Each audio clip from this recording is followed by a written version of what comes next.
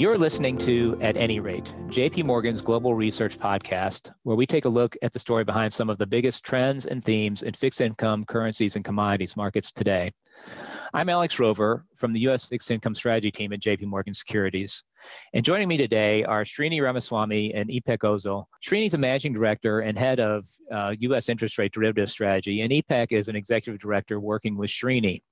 Our title for this podcast, Broken Windows, is a reference to the Treasury futures market, and in particular, the WN futures contract, which is also known as the Ultra 30-ish year bond future, and one of the contracts that struggled of late with weak liquidity, particularly at roll time. We recently discussed a number of themes in one of our notes, the U.S. bond futures rollover outlook, and our comments today are based largely off of that publication. So Srini, let's get you in here now and talk about the Treasury futures role, which is normally a pretty boring and almost operational aspect of managing fixed income portfolios. But lately, it seems like there's been greater volatility and a lot more to talk about. That's right. It's exactly like you said. The role is supposed to be something that, nobody really pays attention to. It's just, an aspect of what one has to do in the markets. But that's not how it's been in the last, at least, call it couple of quarters, and especially in the long bond, in the ultra long bond. The thing to keep in mind with Treasury futures is it's an instrument that expires, right? It's like if you own a 30-year long bond, you just like put it away and forget about it. And 30 years, it's out there for 30 years. But if you want exposure to the 30-year sector and you do that with futures, well, you have to roll it every 3 months. The contract expires in the case of Treasury futures every 3 months, and you have to sort of unwind one and enter into the sort of the next quarterly contract. Otherwise, your exposure just dies. People call it, if you're long the futures contract, you have to sell the front month, as we call it, and then buy the back month, and that's called selling the calendar spread. Usually, it's just something that happens, and people don't pay attention to it. But like we spoke, it's been anything but usual lately. So, Srini, why are investors so focused on the value of the calendar spread? Yeah. So the way to think about it is every calendar spread has a fair price. And if you roll your position, you sort of exit in the current environment, you would exit the June contract and you would go into the Sep contract. And if you do it at something close to the calendar spread's fair price, then you aren't introducing new slippage into your portfolio. And if you're unable to do it at a fair price and you're forced to roll your contracts at a disadvantageous price, well, that's just slippage or drag in your portfolio's returns, and ultimately all of that slippage is paid for by the end investors. That's an interesting point, and maybe this is a good time to bring Ipek into the conversation. And Ipek, before we dig into the role a little more, what are the factors that really sort of drive the calendar spreads in general? Sure, Alex. So one important factor is forward financing rates, which have been on the rise recently thanks to the Fed hikes. As a general rule of thumb, each 10 basis point rise in forward 3-month repo rates can cause calendar spreads to narrow by about 1 tick, which is 1/32 of a point. And indeed, this has been in play all year. But this is all normal to the futures market and fixed income investing. And this is not the kind of volatility that we are talking about today. With the calendar spreads, there are also several other factors in play, such as different cheapest to deliver bonds in the contracts, which we refer to as CTDs, yield levels, curve, and also notably the positioning of investors, which we refer to as the technicals. What this means is Treasury futures are settled by physical delivery of a bond, and many commercial investors will use futures to add duration to their portfolio, but they will prefer to avoid any risk of delivery. What this means is to play it safe, they must roll their positions ahead of the first notice day, after which delivery becomes possible. On the other hand, other investors, such as hedge funds who may traffic in the basis, they may be willing and they may want to go into delivery. So therefore, investors are net long or net short there may be a technical pressure to sell or buy the calendar spread in the week approaching the first notice day. So are all the contracts equally vulnerable, or are some of the Treasury futures contracts more impacted than others? I mean, I guess what kind of moves are we talking about? Well, so the factors that we just talked about, so the financing rates, yield and curve levels, and technicals, they all exist in every contract. But the technical imbalance that I mentioned is exacerbated in WN, which is the theme of our discussion today, because of the so-called wildcard option. So with the wildcard option, if you are short the contract, you have a compelling incentive to go into the delivery month. Because if the rates move sufficiently post the futures close time, then you may get a chance to exercise this option and get a payoff. And this creates a circumstance where longs, so commercial longs, will definitely want to roll their positions ahead of the first notice day to avoid delivery, and the shorts will definitely want to hold. In addition to all of this, we're also at a time where market liquidity has been exceptionally poor since earlier in the year. And the effect of these technical imbalances can be exacerbated even further in poor market liquidity conditions. And that makes the WN contract actually more vulnerable than the other contracts.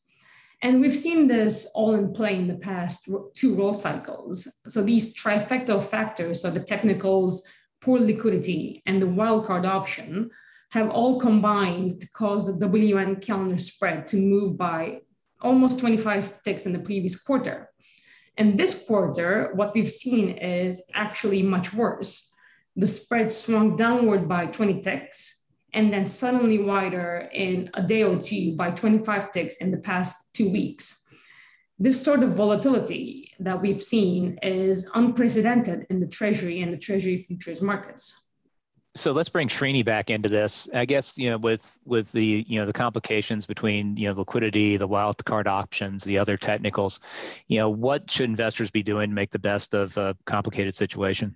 Yes, there's probably at least three things that investors should be looking at. The first and perhaps easiest is just roll earlier in the month before delivery month.